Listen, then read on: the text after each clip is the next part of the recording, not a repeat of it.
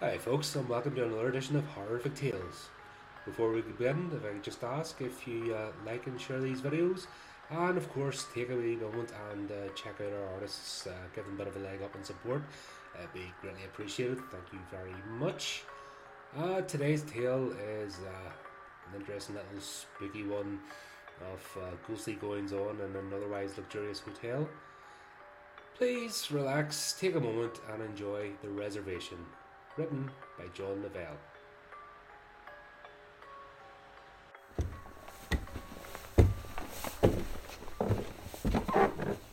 Michael and Mary stood in the hallway, confused and tired, as they attempted to puzzle together the events of the day so far. "Geez, it's already 9 o'clock, Michael said, as he glanced down at his watch. "How has the time gone by so fast?" Michael asked as he looked at his sister in amazement. "You know what? I have no idea.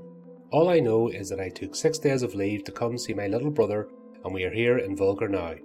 Let's put our bags away and head down for a swim," Mary replied with a big cheesy smile. "Sounds like a plan, Batman," Michael said as he stuck his key in the keyhole of room 17 and turned it until the door popped open. As they walked inside, they were both taken back by the beauty and detail of it. It was nicer than any room they had ever seen before. There was a beautiful king-size bed, with a perfectly edged wooden backboard surrounded by an elegant white canopy. Beside the bed was a big dresser, with a two-seated chair that accompanied it perfectly. In front of the bed was another dresser that held a huge flat-screen television. What sat next to the door of the room was a bathroom nicer than either one of them had seen before. A double sink with white granite, a nice round mirror that hovered over both sinks, and a shower and tub fit for royalty. "This is nice," Michael and Mary said in unison, with eyes wide open. Michael ran over to the bed and threw his bags on top of it. "Let's go check out your room," Michael said, and they both took off towards room 16. Mary opened the door and they walked inside. This room was different. It had a scary vibe to it, and as they walked inside they noticed how it was identical to Michael's room. Besides the fact that where the king-size bed had been lay a full-size child's bed, decked out in pink. "Well then, I guess Mr. Riley said that these were the exact rooms his family used to sleep in. He wasn't lying. Is this a joke?" Mary asked, as if they had been set up in some sort of sick way. Michael walked over to the phone that sat on the dresser next to the bed and picked it up. There was only one button on it, he noticed, and it had no number attached. As Michael glanced over at Mary, he pushed the button. "Hello, Michael. Mr. Riley here. How can I help you?" Mr. Riley asked from the other side. "Mr. Riley, Mira and I just walked in our room, room 16, and there's a child's bed in here. There must be some mistake," Michael said. "Oh, there has been no mistake, Michael. When you called me to make a reservation, we only happened to have 2 rooms left. I gave your sister my baby girl's room because I figured she would be more comfortable in it than you would have. I'm so sorry. No more rooms are available, Michael. Bye," Mr. Riley said before hanging up abruptly. Michael put the phone back down and looked at Mary confused. "Well, according to our great tour guide, Mr. Riley, these were the last 2 rooms available when I made the reservation.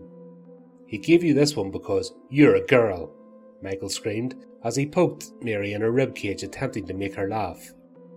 Mary was not amused by the gesture. "I guess we're sharing a bed then, little brother. This room is too spooky for me," Mary said as she picked up her bags and began walking towards the door. "Check this out! There's one of those connecting doors that leads to my room. Cool!" Michael screamed as he ran up to the connecting door, unlocked it, opened it up and walked through. "See? I told you that you were a dork," Mary said as she followed his lead. After they were both back in room 17 and had locked the connecting door, Mary threw her bags on the chair beside the bed. "How about we go check out that awesome pool?" Mary asked as she began digging for her swimsuit in her bag. When Mary turned, Michael was standing there with his swimming shorts on his head, smiling. "Go change in the bathroom already. Jeez," Michael said as he started pushing her into the bathroom so he could get changed. In the bathroom, Mary stripped off her clothes and slipped on her bathing suit. She then looked into the mirror and felt something warm and wet dripping from her nose.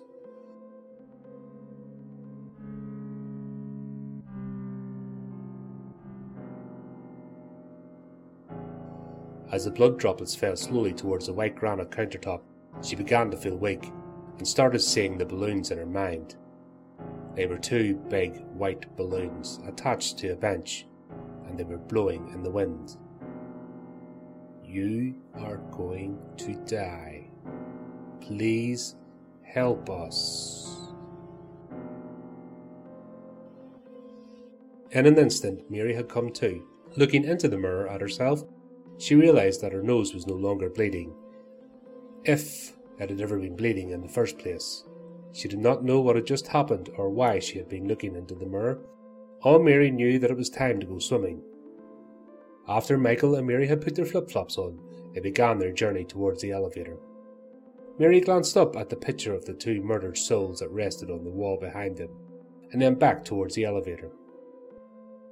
When they stepped in, the painted eyes had once again closed, and if the brother and sister had taken time to notice, they would have seen the thin dribble of blood that began to fall from the painted mother's nose. They had arrived at the pool room just in time to see other guests swimming in the pool. There were over 10 people in the room. There were families playing and laughing, an older man and woman relaxing in the hot tub, and 3 women which were lying comfortably on foldable chairs reading magazines. "Did you hear anyone walking around when we were in our rooms?" Michael asked, as he looked at the other guests one by one in awe. "I didn't hear anything, man. But what do you want to do first?" Mary asked her brother. "Didn't you say you had a date with Mr. Sauna, goofy girl?" Michael asked while smiling at her. "Let's go get sweaty," Mary said, and then started laughing and poking at Michael as they walked to the sealed door. The steam was releasing around the crease of the door, and they could both feel the heat of it as they stood there looking through the fogged-up mini window. When the two of them walked inside the hot, steamy room, they took a seat next to each other, facing the door. The door had shut slowly on its own and had sealed the steam inside. They both looked over and saw a man sitting there, with his eyes closed and a smile planted on his face. The man looked to have been in his early 60s and had on black swimming trunks. Michael and Mary then looked straight ahead, breathing deeply and quietly taking in the warmth of the sauna.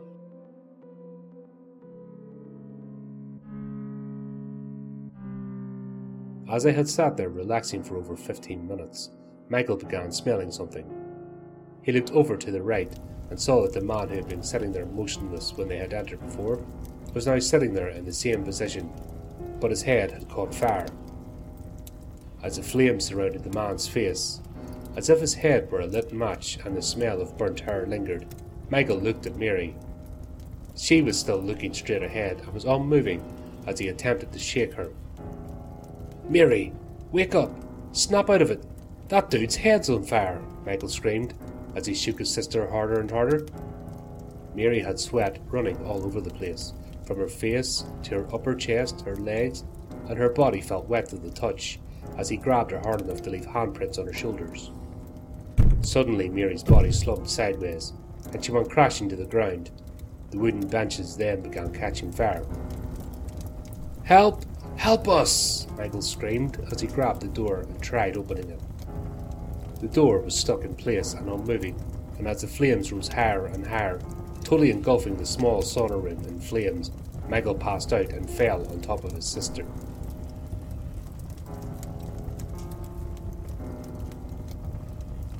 Michael, snap out of it!" Mary screamed as she shook her brother. "I said, do you want to go to the pool now?" Michael had fallen asleep. He did not know for how long, but all he knew was that he had a terrible headache and he could not remember anything, not even walking into the sauna with his sister. "Sure, I guess. Let's go for a swim.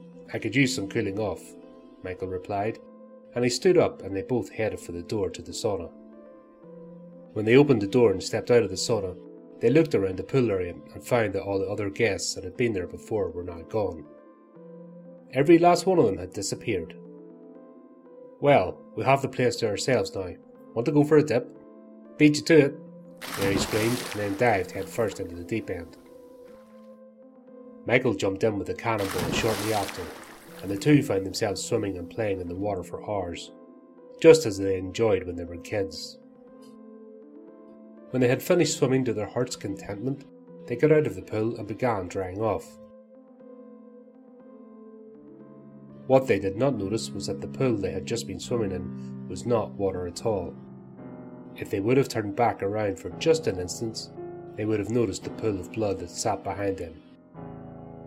They would also have noticed the bodies of the guests that were floating face first on top of the pool of blood, and they would have also noticed the blood-soaked towels that they had just thrown on the ground behind them. They would also have noticed the bodies of the guests that were floating face first on top of the pool of blood. By the time they returned to room 17 that night, they were both extremely tired. They took turns jumping in the shower. Mary got in first, and although she did not notice the blood that washed down the drain below her bare feet, she felt completely recharged, and could not wait to get under the soft sheets of the bed.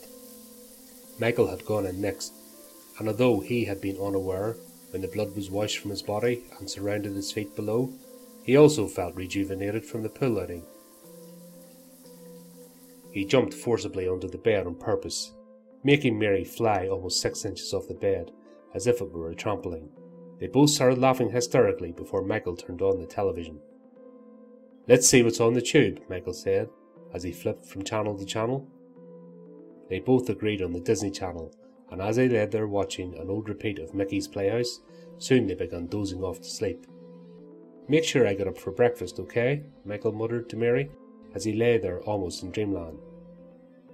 "I will, baby bro, I will," Mary replied as she lay comfortably under the fresh-smelling sheets. Before long they had both fell fast asleep. That is, when the sheets slowly started falling to the ground, and the light flashed from the television screen. And as Mary and Michael lay there sleeping peacefully, the connecting door to room 16 slowly began to open. Standing at the door and walking closer to them was the silhouette of a young girl, who could not have been more than 10 years old. The girl, whose face was dark and imageless, walked over to the bed, sat down with her balloon, and began watching Mickey's Playhouse.